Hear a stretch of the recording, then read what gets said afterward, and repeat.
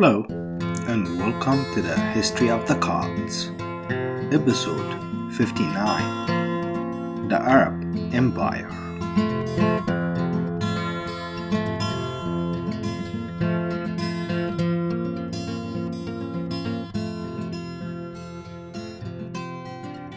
Last week, we witnessed the end of the Umayyad Caliphate, and before going further, I wanted to take a little bit of time to go over their achievement and their failures.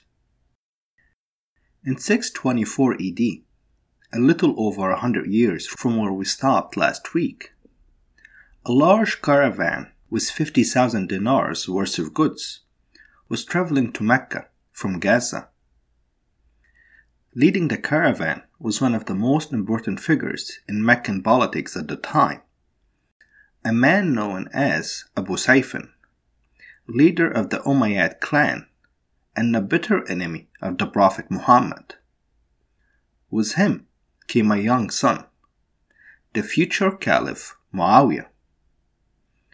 Abu Sayfin, with his other Meccan-based ally Abu Jahl, were alarmed at the rise of Muhammad in Medina and received intelligence that he planned to interrupt the caravan and take its goods as war booty.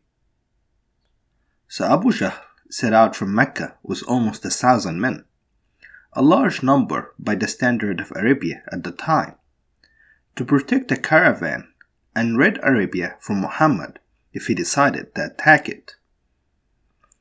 Abu Sayfin and his son Muawiyah, rather than join in the fight and risk losing their goods, they decided to use the Meccan forces as cover and take a little-known passage to avoid Muhammad and his followers while he was busy dealing with Abu Jahl. What followed is a legendary battle known as Badr, a momentous event in the career of Muhammad that put him on the map. He managed, with only about 350 followers, to decisively defeat the Meccans and kill Abu Jahl in the process. For a few years after, Abu Sayfin led a coalition that fought Muhammad and his followers unsuccessfully. Eventually, the Prophet surrounded Mecca, and Abu Sayfin and his two sons had no choice but to convert to Islam and join the movement. I included this little historical snippet as it serves well as a backdrop to the rise of the Umayyad Caliphate.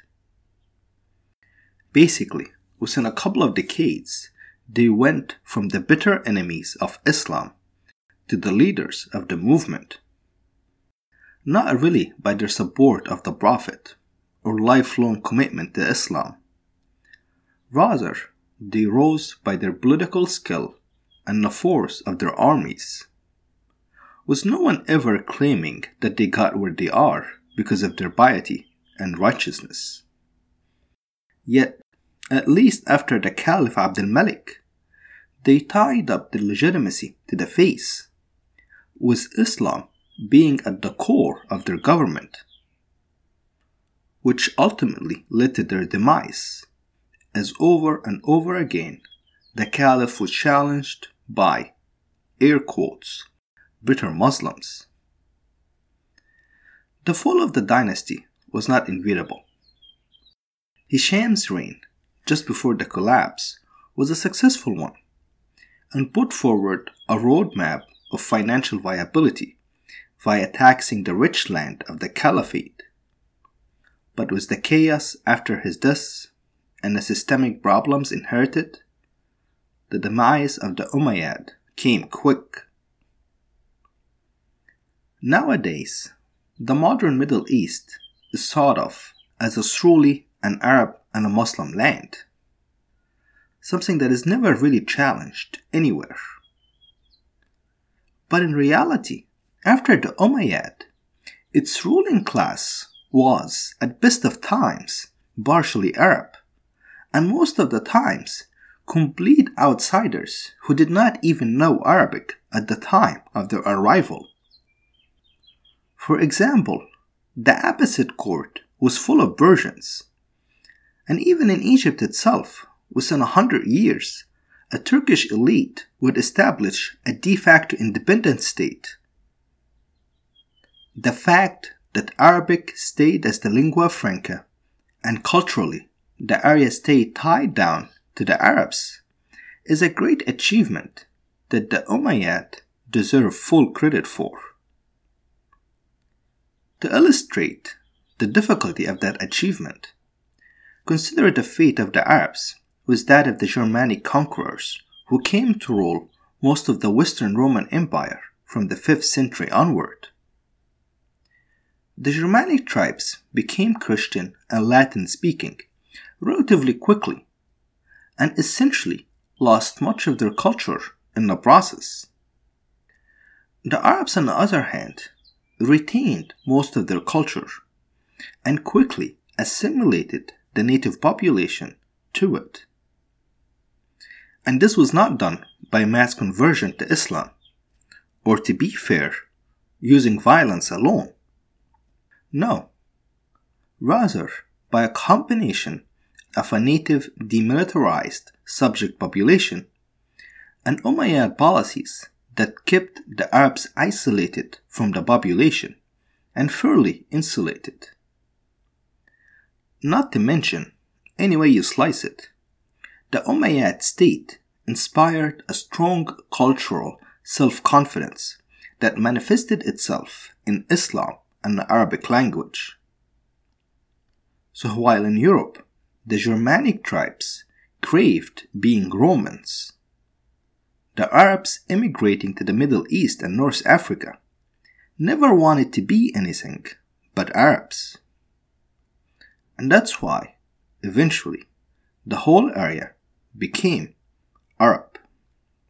To further go into this rabbit hole, the diversity of the cultures and languages in the heartland of the Caliphate also ended up being a big factor in the successful Arabization of the land.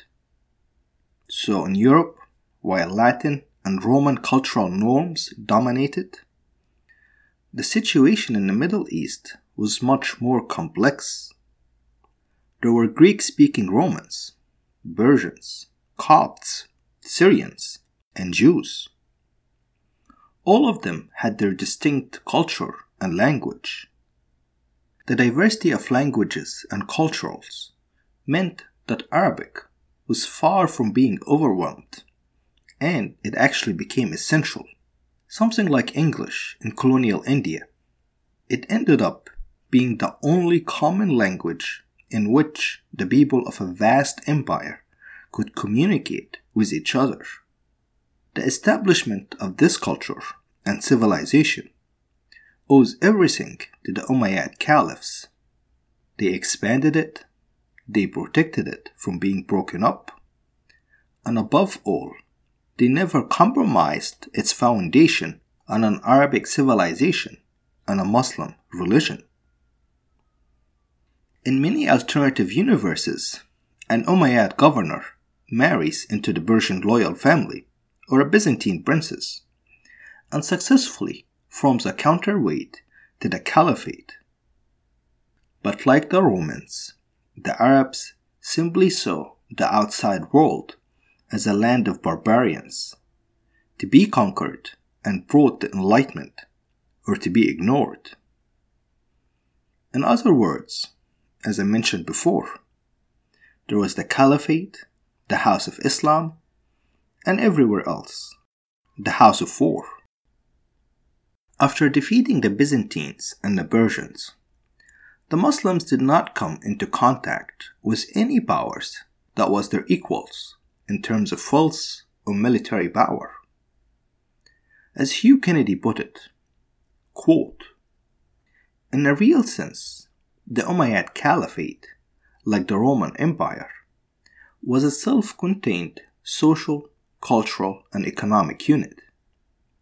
The distances within it were so vast, and there was so much diversity within its frontiers, that Muslims did not have the opportunity or the incentive to concern themselves with matters beyond its frontiers.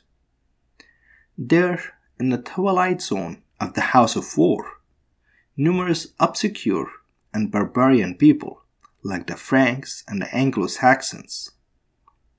But their land were too poor, their merchants too few, and their armies too weak to attract the attention of the rulers of Islam.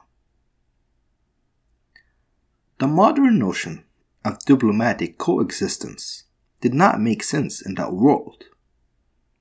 After all, how can you have an everlasting peace with the barbarians and the heathens? Now, on the trading front, the Umayyad state led to several interesting developments.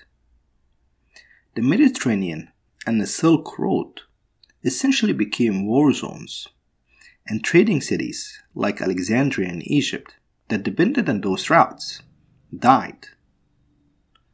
The Indian Ocean, on the other hand, saw the development of complex routes that extended from East Africa all the way to China, stopping in Arabia and India on the way. Those routes eventually led to Muslim settlement all over these places, and saw the extension of Islam to places where the Caliphate armies would never reach. This also was started under the stewardship of the Umayyad. Finally, on the religious front, the great old world pillars of Christianity, made up of Rome, Constantinople, Antioch, Jerusalem, and Alexandria, were broken up. Even something as simple as the name of the Pope in Rome was a mystery to much of the Christians in the Caliphate, let alone theological development and doctrinal differences. In antiquity, the trip from Rome to Alexandria was quick and very common. But now, the two countries were so far away that even the most basic information was unknown, and the affairs of Rome were entirely obscure to the Patriarch of Alexandria. What was happening in Damascus mattered much more to the Patriarch than anything else happening outside of that Arab empire. And for Islam, when the Umayyad went away, this represented the end of an Arab empire that was Muslim, and the beginning of a new Islamic empire that happened to have some Arabs.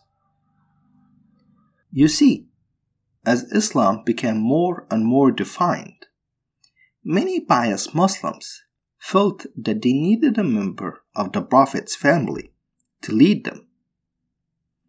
An imam, a religious leader, or even a Mahdi, a messianic figure that will establish justice. The Umayyad were no different than them.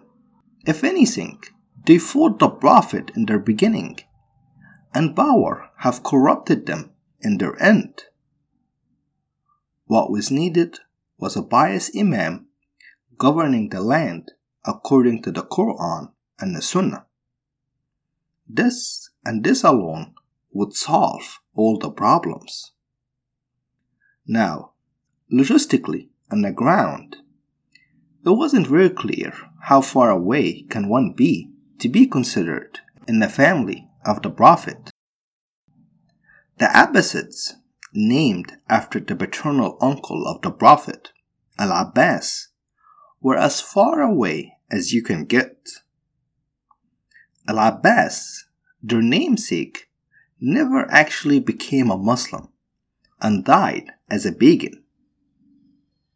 The descendants of Ali and Al-Hussein were much closer, and Ali was on the side of the Prophet from early on.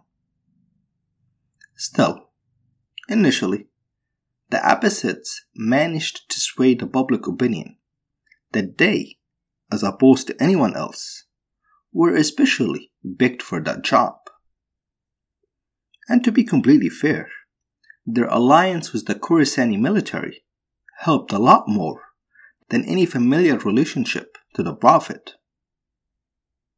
Khorasan was in northeastern Iran and received a sizable group of Arab settlers early on.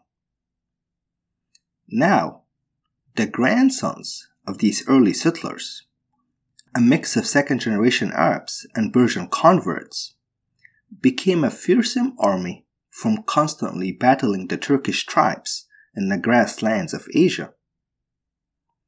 If we were to think of the Caliphate as 4 separate armies scattered in its 4 corners, then essentially what happened is that the army of Khorasan became better than the army of Syria and simply took over them.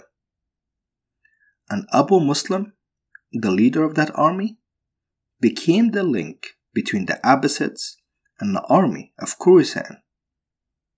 Abu Muslim would eventually be ambushed and killed by one of the early Abbasid caliphs after he had served his purpose and was becoming a rival rather than a partner.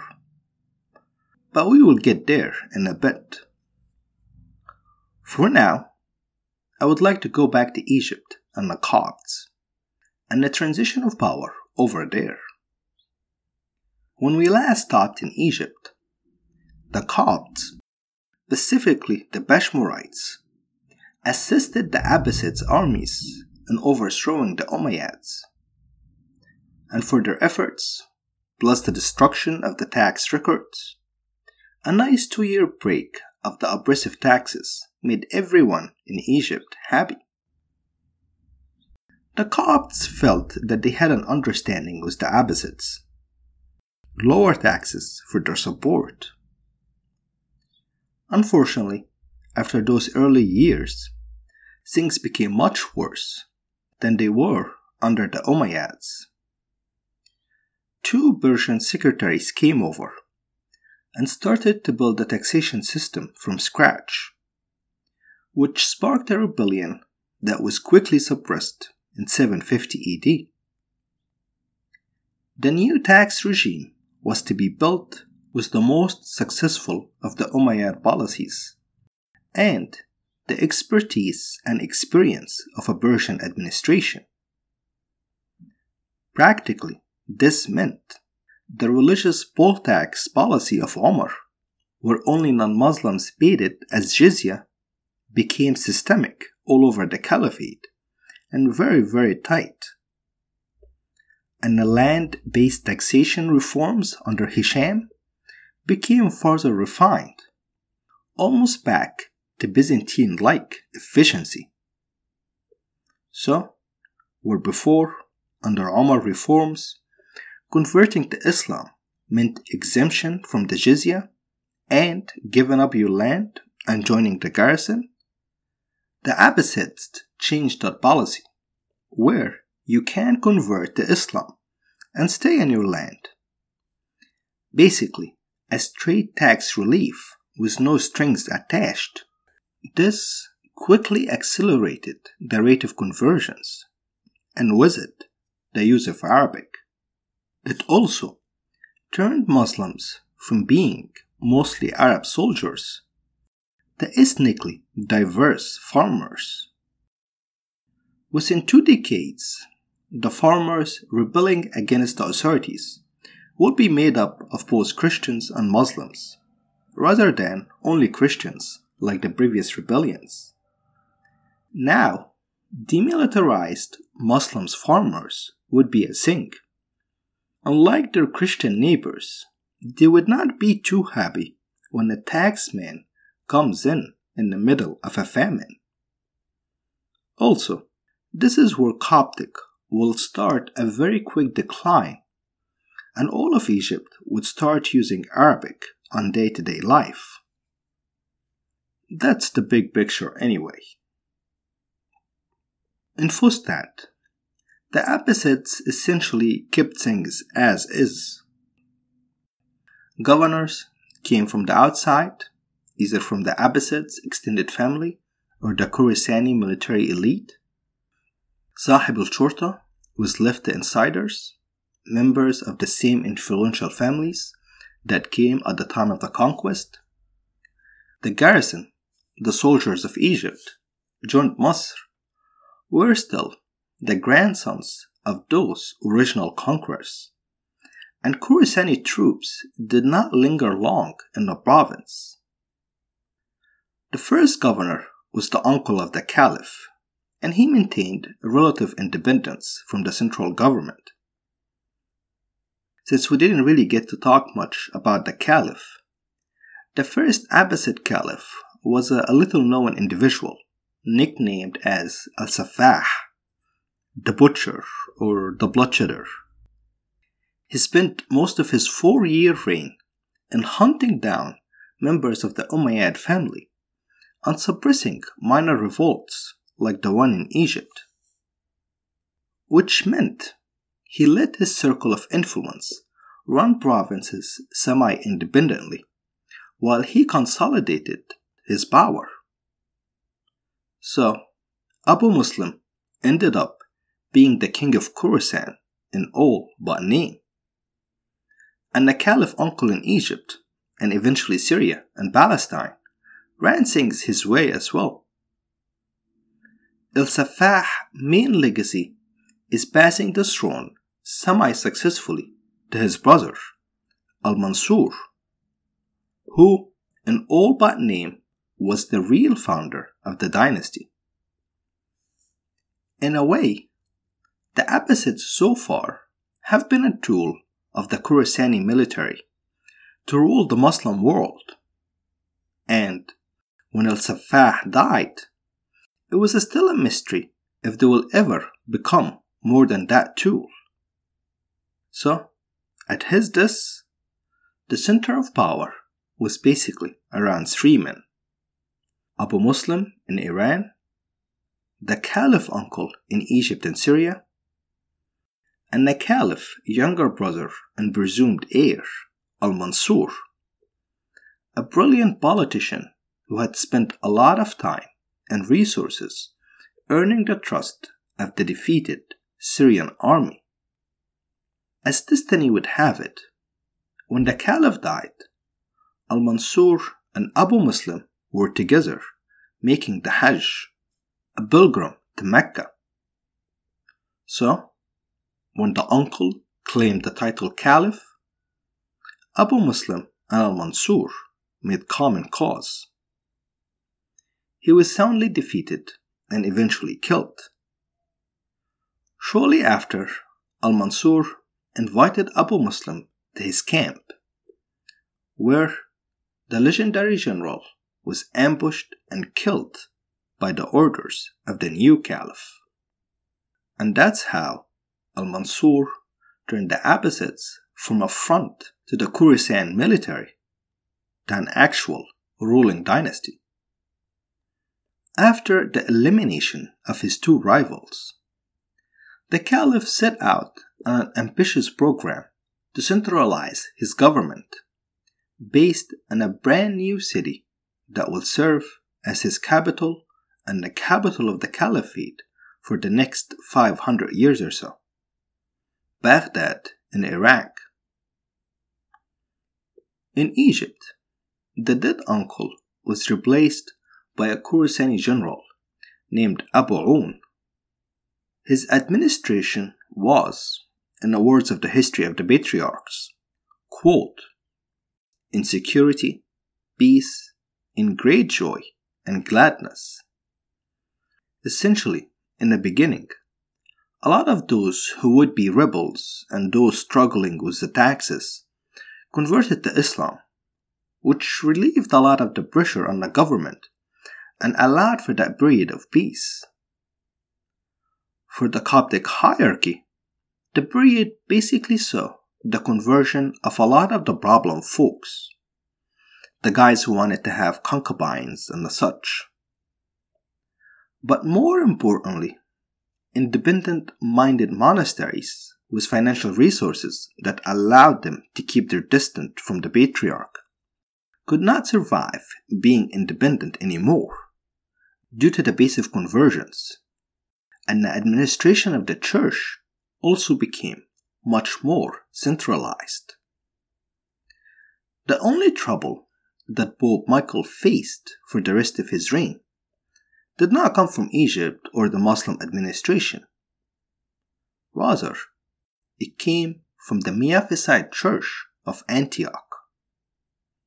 In essence, with the chaos of the transition of power and the Abbasid rise, the Antiochian Patriarchy became contested. The Caliph intervened and appointed the Bishop of Haran, modern Jordan, a certain Isaac. Isaac knew the Caliph personally, as the Abbasid's home before the rise was his territory. This appointment ruffled the feathers of many Syrian bishops, who felt that they alone decide under patriarch, not the Caliph. Eventually, the Caliph brutally killed the loudest two bishops who opposed his patriarch, and the rest of them stayed quiet, but never really accepted his appointment. To solidify his position, Isaac reached out to Michael in Egypt, and the tone was not very diplomatic. Basically, it was something along the lines of, "The Caliph appointed me as the patriarch, so publicly support me and let the troublemakers in Syria know, or else." Michael, for his part, delayed as much as he could, but he was being pressured by the governor to support Isaac. Eventually, to get out, he assembled a synod of bishops, but they too kicked the matter to him. Finally, resigned to his fate, he refused to confirm the Caliph's patriarch and sided with the Syrian bishops.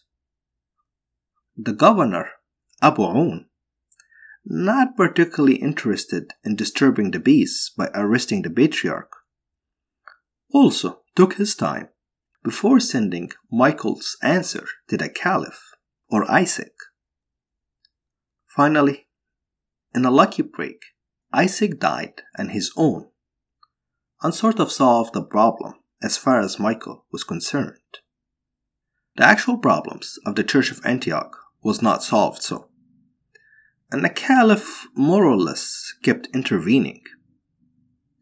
But like I said, Michael successfully managed to dodge their problems and not get involved. So, in other words, by the reign of Al-Mansur, the Coptic Church link with Antioch was severed. This completely left the Coptic Church on its own, as communication with the outside world was not practical. And inside the Caliphate, Jerusalem was solid in the hands of the Chalcedonians, and Antioch was just breaking apart. Back in Iraq, Al-Mansur, not excited about the prospect of powerful semi-independent governors, made it a policy to change governors quickly, especially if they're outside the family. Abu Aoun lasted 3 years. Then he was replaced by 3 back-to-back governors, all of whom lasted between 1 and 2 years. The fourth, Yazid ibn Hatim, was a very close advisor to the Caliph, and he stayed on for an unprecedented 8 years, which was needed as Al-Mansur was facing a rebellion from the family of Ali, and they sent representatives to try and sway the garrison in Egypt to their cause. Even so, it is peripheral to our narrative. I would like to briefly go over these rebellions, as they will eventually lead directly to the Shia sect of Islam and the third incarnation of the Caliphate to rule in Egypt, the Fatimids, coming in 300 years or so from now. Basically, the Abbasids came to power under the banner of being from the house of the Prophet. Yet, the Ali branch of the family had a much stronger claim.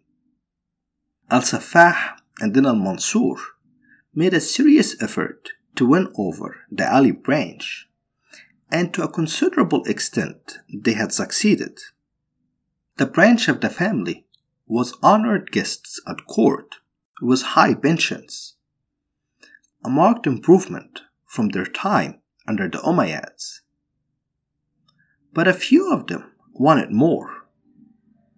So they went into hiding, hoping to eventually claim the caliphate for themselves.